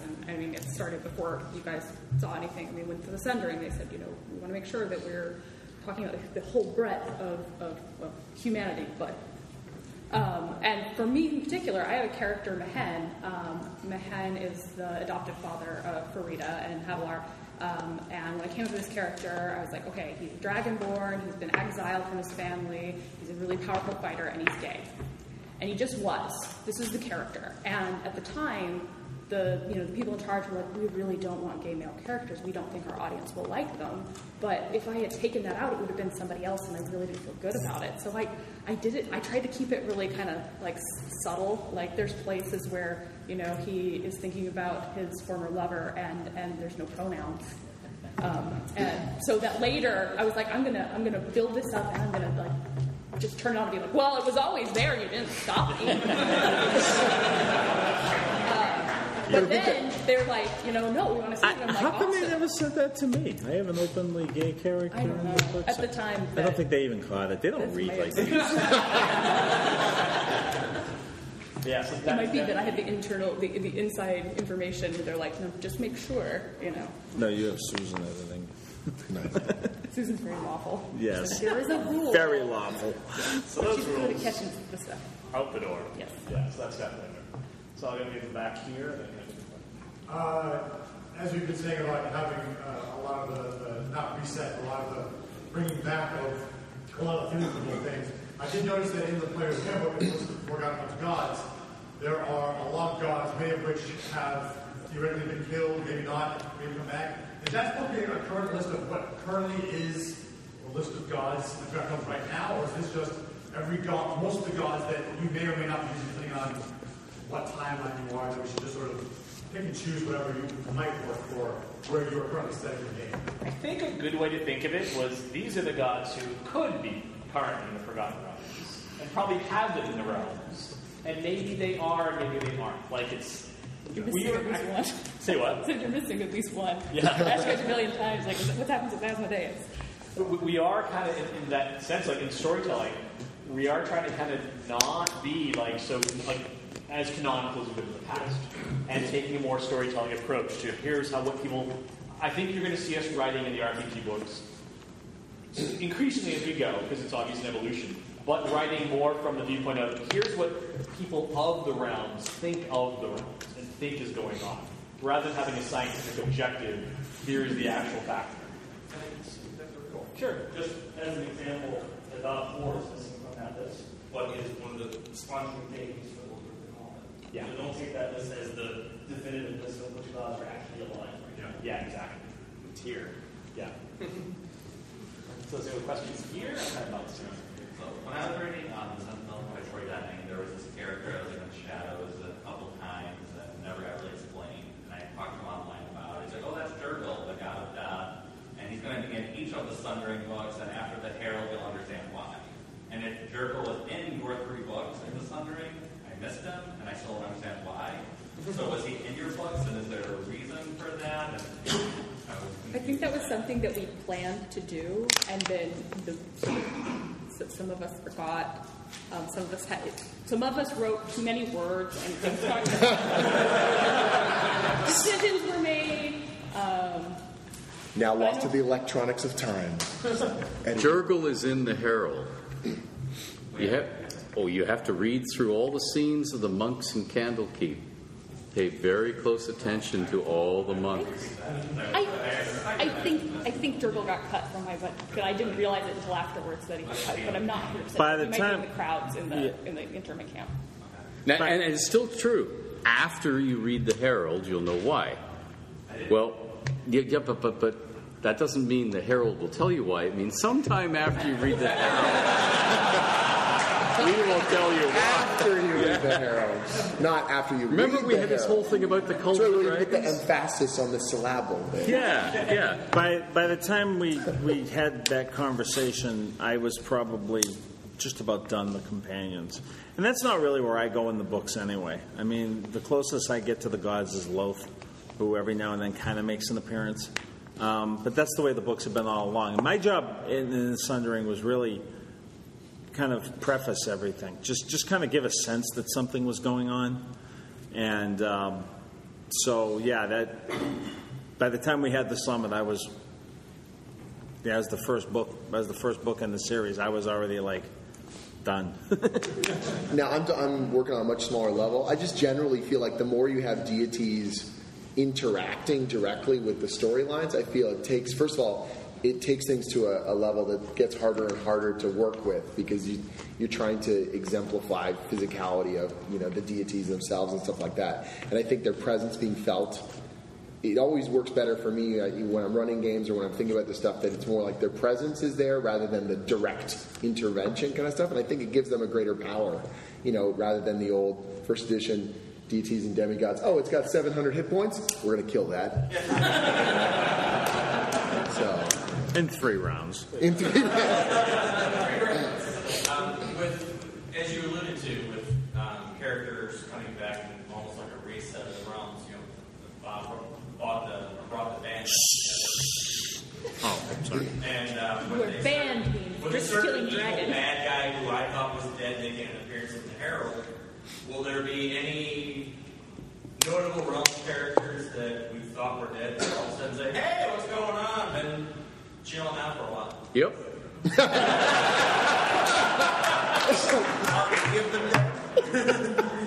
That was the best answer of the whole thing. Wait a minute. Yeah, I knew you couldn't stop there. No. I knew you couldn't. Ed cannot give a one-word answer to anything. No. Here it comes. I have to update Here comes the next expose. I have to update it for today's audience. Here. Oh, okay. That was good. Any questions? Back here, the left here. I'm very excited about the new this comic. I love all the characters. But will we be seeing any other characters from Vince's past? Yeah, this is one of the things that we talked about. And the first thing we went there was kind of this morbid list of who would still be alive 100 years later, based on the ages of elves or dwarves and stuff like that. Like, dead, might be a lich, dead, And that was literally like an Excel spreadsheet, and I was like, this is some morbid shit. Could be alive, very old, almost dead, stuff like that. And so I looked at that, and I didn't want to make a story that was connect the dots, that we had to have everyone show up, or we had to do a checklist that felt like we were retreading the past, because that's not forward moving as a story. So I want to introduce new characters, and that their plot and their motivation is what's driving the thing, and Minsk is charging towards evil, vaingloriously as always and whatnot. But yes, there are appearances from other characters, and without trying to give away too much, one of the characters in the party is actually related to the son of one of the other characters, but doesn't know that right off the bat. Son of Boo. Son of Boo, yes. Although at that point it would be the son of the son of the son of the son of the son of the son of the son of the son of a boo. Yeah, that'd be great. No, so yeah, there is ties to the past. Again, I never wanted it to feel like if you didn't play the game, that you're not welcome to read the story. But if you did play the game and you do know the stuff, you'll get extra oomph out of it. You'll see more little connections and trivial, things popping up. True story. I'm playing Baldur's Gate for the first time when it first came out. Oh, I thought you were saying like now. No. When it first came out. And I'm running around my character, and I come down by this woods, and there's a dark elf with these two curved swords fighting. Hey, help me kill these gnolls! And I went, wow, he looks familiar. And I went over, and I am Dritz the Word, help me kill the gnolls. Like, he's in this game. Okay, that's cool. And so we killed the gnolls. He killed the gnolls. I watched. And I went to him, and I said, and I tried every iteration of give me your equipment that I could come up with. And when he wouldn't, I attacked him, and he wiped out my party. And then about I don't know, a couple of months later, because I kept trying to attack him, he kept wiping out my party. I would save with maximum hit points, right? And then... Why are you obsessed with killing your own character? Because I wanted his stuff. I know what he's got. It's good stuff. You really are a D&D player. And so... I want his stuff. I don't care. So about 3 months later, I got a letter from a kid up in... actually, an email. From a kid in Canada, a guy I met at one of the conventions in Nova Scotia. And he says, Bob, I really hope you'll forgive me. I hope you don't have to rewrite the books or anything, but I killed Dritz. And I said, you will be forgiven if you tell me how you did. And he did. That's great. And I did. I did so many times, all of my characters had his equipment. Oh, no. Import, export. Nice. Kill him again. Min-max. Damn right. I don't know if you guys can say this or not, but there's a lot of anticipation. When the Forgotten Realms RPG book's going to come out? Can you forecast it? Will you a great boss strike you down? Yeah, kind of. So one of the things kind of we talked about here, we're not necessarily in a rush to do like a canonical, like here's the truth of everything in the realms. But what we are doing is with stories like Tyranny of Dragons, they are going to be set in the realms. And so as we roll out new options that are tied to those storylines, it's going to be a little bit more of a slower reveal rather than just one big canonical book. Because I think in a lot of ways we are, just more like how are we going to work together between the novels, comics, RPGs, computer games. I don't want to rush into that like with the big canonical book because I'm not exactly yet sure what that book would look like. Yeah. So the more stuff we put in, it's going to go in. That's what he's saying. That's really good. But we have definitely, I was just this past week, right? Excel spreadsheet across my desk of like, well, what are the iconic characters? If you want to play in the realms, what character types do we want to deliver to you? So you can feel like, hey, I'm playing a really iconic realms character, like a Purple Dragon Knight, War Wizard of Cormyr, things like that. Brain Damage Ranger. That's just a free intelligence alert. Yeah. So from the character side, we're definitely looking at that. But from the world side, we're going to kind of take our time a little bit. Like I said, we don't want to rush into something. We want to make sure we're doing it the right way. And I don't think we have a great answer, because I think there is a tension in the past. We've been very like, here's the realms, and everything's very detailed and very much kind of set up. But I think that there's something lost there in terms of the storytelling and that sense of mystery, that sense of tension, and the sense of hope that we want to bring. And so I think we're kind of still figuring out exactly how we want to deliver that. So I think you'll probably see more character options coming out first in products, and then we'll kind of start building up to how do we want to do basically like the gray bonds for new generation. First of all, the Sundering and the 5th edition knocked it out of the park. But on the design end and the fiction end, I was skeptical of the hype, and I think that it was the fiction was fantastic, and I love the players handled it. Really good job.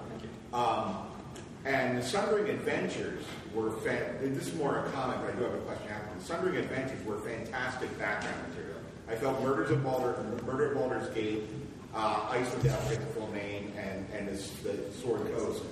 That was what I was missing when we got those Sundering Adventures. They were so, I felt like it was back, to what I was looking for. So that was fantastic. But Ed mentioned the narrator's not always right. Do you think in the comic book that applies? That's a visual narrative. Well, yeah. I mean, what we're showing is real, except for a literal illusion. There's a part in the comic where characters are remembering there's two characters who are at odds with each other in the story. They're new characters. And both of them remember their youth very differently. So we do sort of get that kind of element of the narrator, people's memories of their childhood, very different, right? So the one character, she thinks that they had a pretty good childhood, all things considered, and the other character was always jealous and was always angry and kept that. So you're going to, basically in issue 2, you get this, not idyllic, but there's this sense of, oh, this is how this character grew up. And then like 2 issues later, you see some of those same kind of elements, but shown from a different point of view. So it is real because they visually happen, but it's where the emphasis is put and what a character, what you see versus what is off camera, if you will. So obviously we can't do the kinds of subtleties that pros can do. You can't cheat. I can't cheat because you're seeing it, so it's all kind of happening. But we're also not doing world-bending kind of stuff either. So, I've got different tools to play with visually with the comic, which is kind of fun too. I can do something in one panel that would take them pages to describe, or it's just, they're different tools to play with. I'm amazed when I read really incredible prose, how evocative it is and how much it brings out in me. And it's intimidating to me to be taking that kind of stuff and saying, okay, how do we deliver this in terms of a visual and make a really powerful emotional story, but without as much, even an iota of the text? What is the dialogue? How can we punch it? But that's sort of my specialty. I've been doing this for years, and hopefully, so far so good. To the original point, what you said though, that wasn't by accident. And Ed and I, we've said this, and we wanted people to believe us because it's the truth. When we went in for the 4th edition meeting, we were told, this is what's happening, deal with it. And when we walked out of that meeting at Gen Con, 2006, 5, whatever it was, we walked out of that meeting, Ed and I looked at each other, and Ed actually said to me, he goes, well, what are we going to do? And I said to him, I go, well, I'm going to play the long game. And we were both of us at that point were already thinking about what were we going to be doing 5 years from now. Because I think we both have an idea that the flavor of the Realms was taking a twist that wasn't going to resonate with everybody. Now, you can either get mad about that, or as an author, you can use that to bring your characters to a different place and let them grow a little bit before you bring them where you want them. But I'm saying this is not an accident because, and he's a big reason. And if you love 5th edition, he's a big reason. And it was Mike and his team got me and Ed at breakfast, and it was at Gen Con, and they said, okay, let us have it. And we did. And there was no holding back. You got scars. There were dragons mating all over that point. We did. We let them have it. And what they said in that meeting was, instead of this is what we're doing, they said, this is what we're doing with the game. How would it affect the realms? And they let all of us tell them. And I think they did the same thing with a lot of the game designers, guys like Rich Baker. And you don't hire creative people and tell them what they're creating. You give them the framework, and you trust each other, and you work with each other to fit everything together.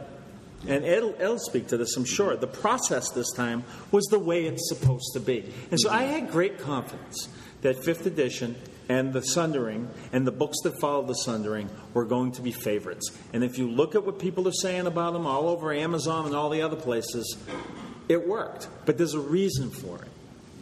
And he's a big part of it. I never thought this would be something I would bring up in public, but the first conversation we had about the comic was with the Tyranny of Dragons and all that lore, and essentially I went into this conversation like, oh God, this isn't going to work, because I came in with a very comic book sensibility. I'm a lifelong gamer, but I was sort of like, I want to do this little scrappy, cool story, and this is going to be neat. And then they came at me and they said, this is Lord of the Rings, more big, huge. And I just went, it's not for me. And I walked away from it. I went to bed that night. I told my wife, I said, I just turned down D&D. This is the worst. This is the worst thing. I'm the biggest idiot. And she's just like, but you wouldn't enjoy doing it. It'd be terrible. And I'm like, yeah, but I could have figured it out. But in my heart, I knew it would be crappy, and I would put my name on it, and I would always feel like. And then you guys came back to me and you said, what do you want to do? What do you think will make the best comic? Mm-hmm. Yep. And I was like, really? We're back on?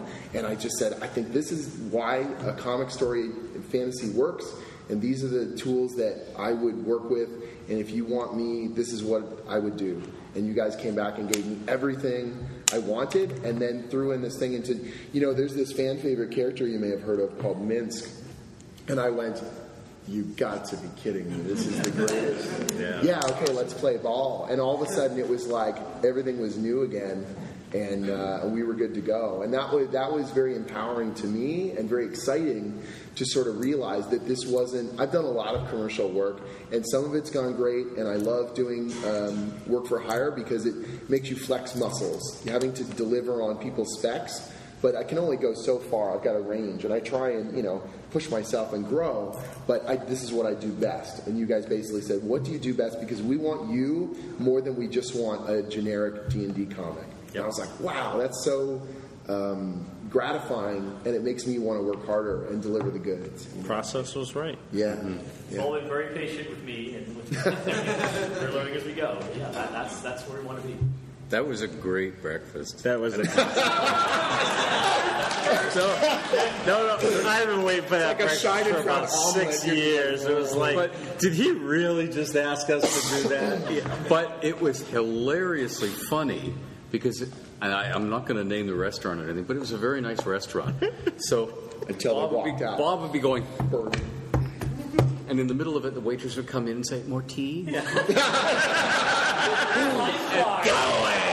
I'm just drinking my orange juice as fast as I can. Yeah, you must have like 5 cartons of orange juice that day. It was amazing. And we would all fall silent, and we'd stir our tea and put the little tea spoons down. And she'd, anyone else? Okay. And she'd go away, and Bob would go, You get to change the name of this panel. It's called Dirt of the Realm. Look. That was... We're jumping 100 years. Yeah. I'm in the middle of telling stories of characters that I had been with for 20 years. We're jumping 100 years. Effing thanks.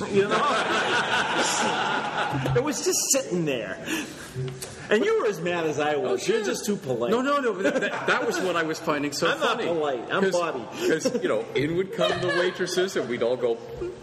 And then they'd go away, and then you'd see them heads go out because they wanted to... it was funny. I swear at one point I was like, don't mess with me, Merles. I kill Wookiees.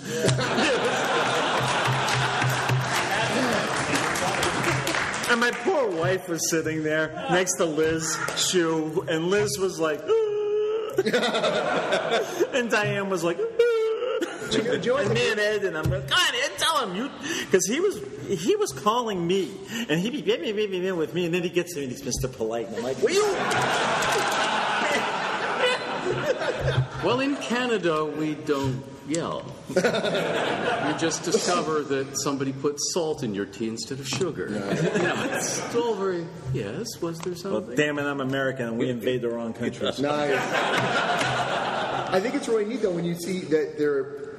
I know when you guys buy these products, or you see them and you want them to be perfect in every way, and you think to yourself, I know when I was a kid, it was almost like this mystical thing, the names of the people that made this stuff, or I would read a module and open it and it says, they played this at Gen Con. And I was like, Gen Con? What is this magical place called Gen Con?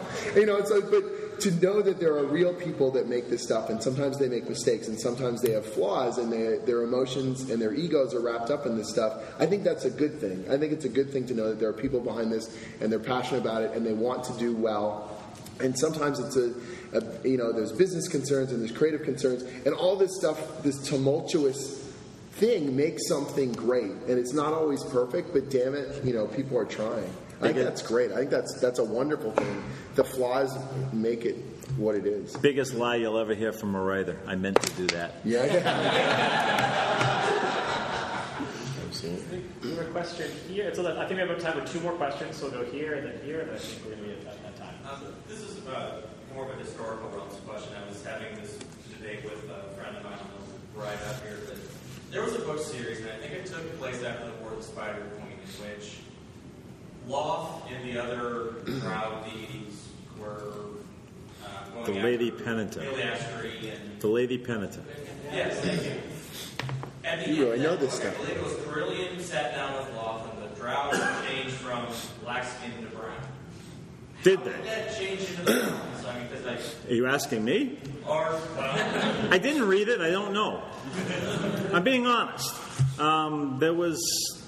You can only keep up with so much. And then I'm hearing that Dark Elves and Drow are different. And I'm like... for years they would say... I kept asking to let me use Elistray in the book. And they wouldn't, because they knew the only reason I wanted to put her in the book was to kill her. And they didn't want her dead. So, okay, fine.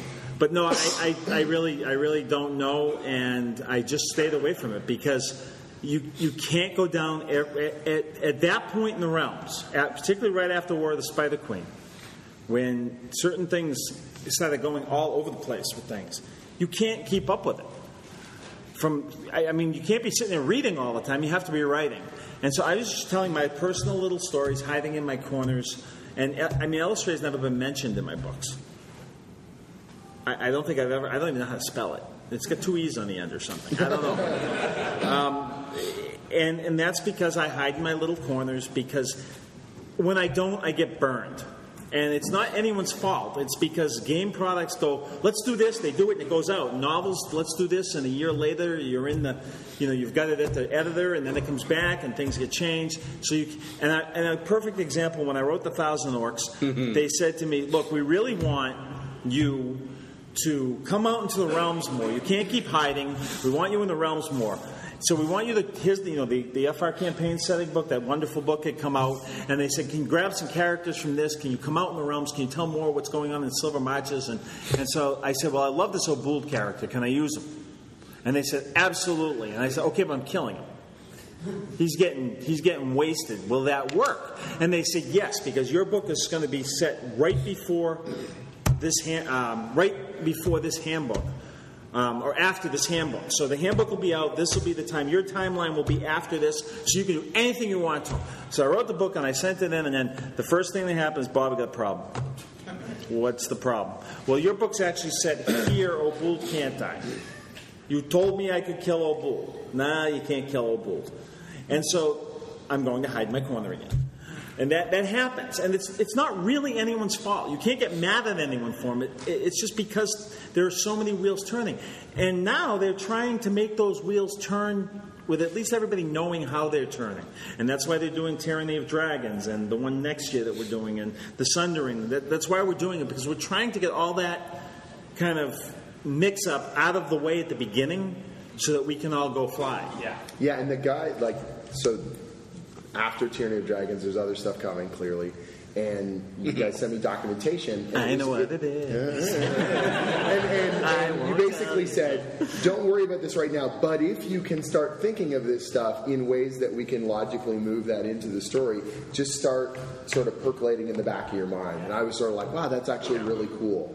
Because now I don't have to be quickly changing direction or instantly start turning on a dime and going, and now it's this, It's not like a toy line where you're like, well, the commercial's coming out for the new toy. Can you put it in the thing? It's going to be like this nice, sweeping story. It all feels like it fits because it should, And I think we're also overall trying to reduce the number of wheels they're spinning in. Yeah. Mm-hmm. Yeah. And communicating more. And kind of like I said when I talked about around role-playing, taking our time. Right, trying not to rush. We need to do it by next year. No, let's do it when we know it's going to be great. A lot like we did with the playtesting edition, where we said we're going to take our time. We're not going to commit. We know we're doing what we want to do. Yep. I think there's one more question over here, and I think I believe that the feeling that I felt in the previous editions, especially the fourth, is that the setting had to adjust to the system, and this is very hurtful, I believe, for you guys. Because everything needs to be changed to be Russian, And what I'm feeling right now is that what is happening is the opposite. You have a setting that you need to accommodate the rules. And I would like to know, because I believe that your intellectual property is the most valuable thing that you have. The authors, the settings, the just love all of them. And I'd like to know how this is working right now, because are you guys consulting the authors, and the authors are having more freedom or fun to do it? Because, hey, if you just 100 years, I just have to kill everyone. So that's not funny. I was So mad. how things are working right now between, I know that there are corporate interest companies, but this is a imagination. Yeah. You know? So how you're doing that right now? So I thought, I'll kind of talk about the ideal situation, and maybe you guys can talk about your experiences. So where we want to be is really focused on storytelling.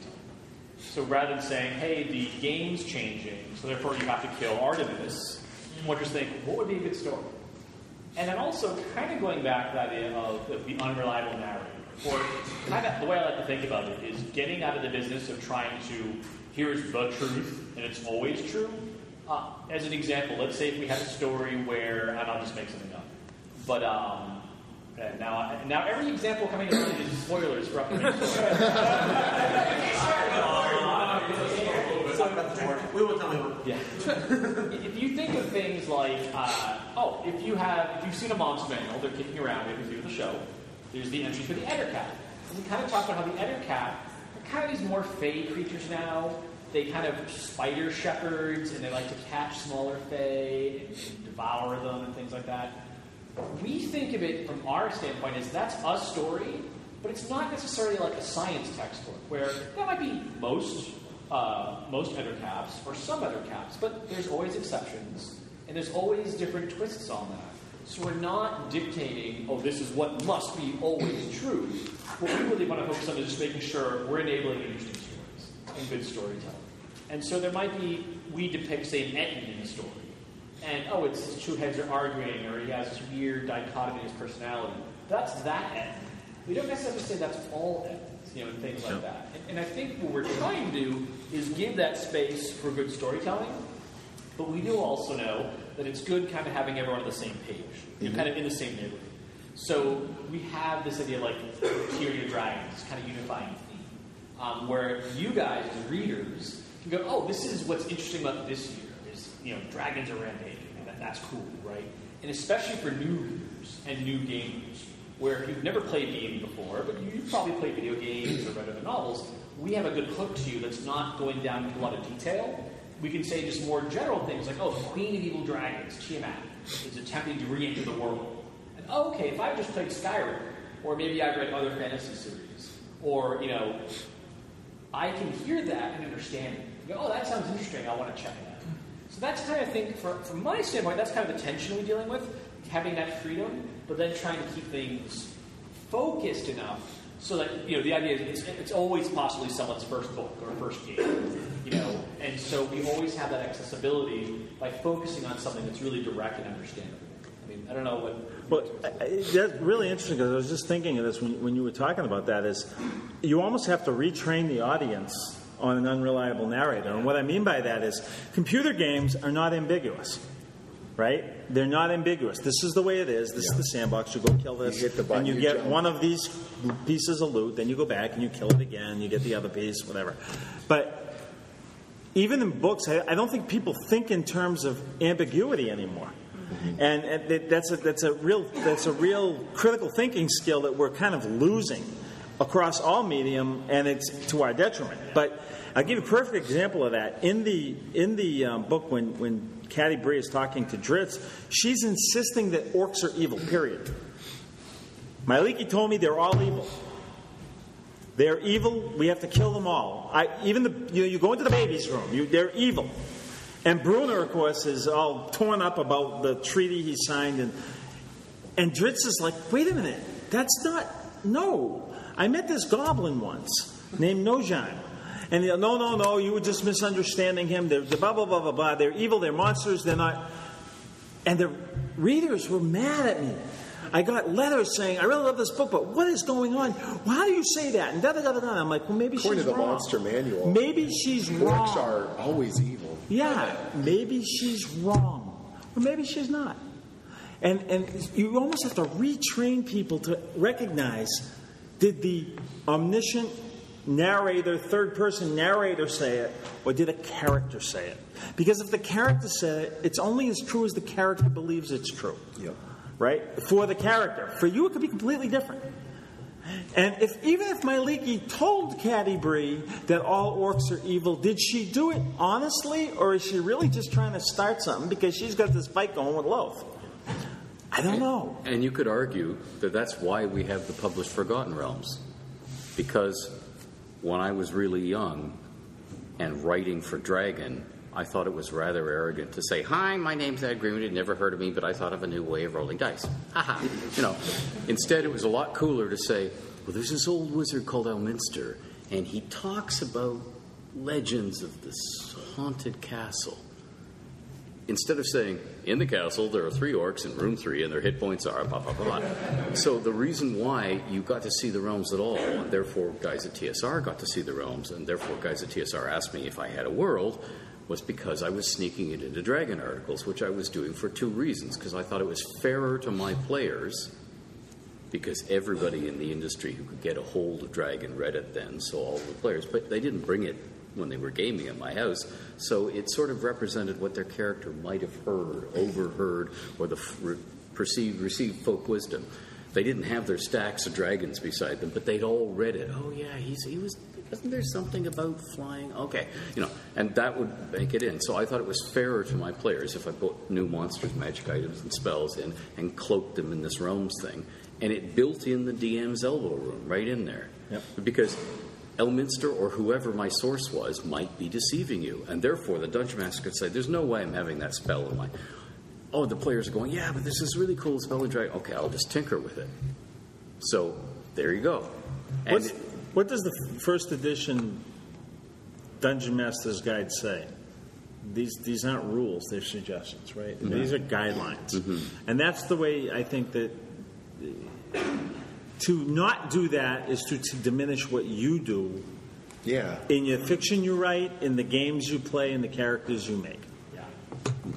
When I was a kid, I would read, I don't know if you guys are superhero fans, the official handbook of the Marvel Universe. Mm-hmm. Loved it, right? But as a kid, when you're 11 years old, codification is so powerful because someone tells you what it is and what it is not. And this character lifts this many pounds, they're this stronger. So Colossus is not as strong as the Thing, and this is that. And so to a kid, I think you want to have perfection. You want to know, if we walk into this room, there's 3 goblins, and they're going to do this. So it's like a flow chart that you could follow so you can't do it wrong. But I think once you get older, the subtlety and the ability of your own personal judgment and your storytelling intuition should be so much more important to the mix. That you're not just trying to, that if I DM'd the exact same module, it should be completely different than if Bob did it, than if Ed did it, than if anyone here does it. You guys all run your game the way you want to run it, and you put part of yourself into it. And if you're not, that's untrue to the spirit of the game. Exactly. So. Yep. Then you're trying to put Marvel Heroes in the Jeff Grubbs phaser system. Right. Nice. All right, so that brings us to about 7 o'clock.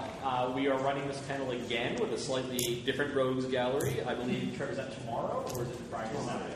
It's tomorrow 4 to 6, right? Tomorrow 4 to 6. I'll Sweet. be posting again. So we should have, I believe, we had the comics. We have the comics. Yeah, as far as I know, they should be here. They Yeah, we have some here, and oh, okay, they're over there? Jim also said that they're signing on Saturday. Yeah, and I sign on Saturday. What time? 2 o'clock on Saturday. But I can hit them here. Signings or anything, just let them know. I'm going to go. Sweet. And I'm at booth 1437. Come on by and chat with me about the comic or about other stuff I'm doing. I'd be thrilled to see you. Thank you for listening, and if you enjoyed the show, please consider using our Amazon and D&D Classics affiliate links found on the show notes at thetomeshow.com. Thanks again, and keep gaming.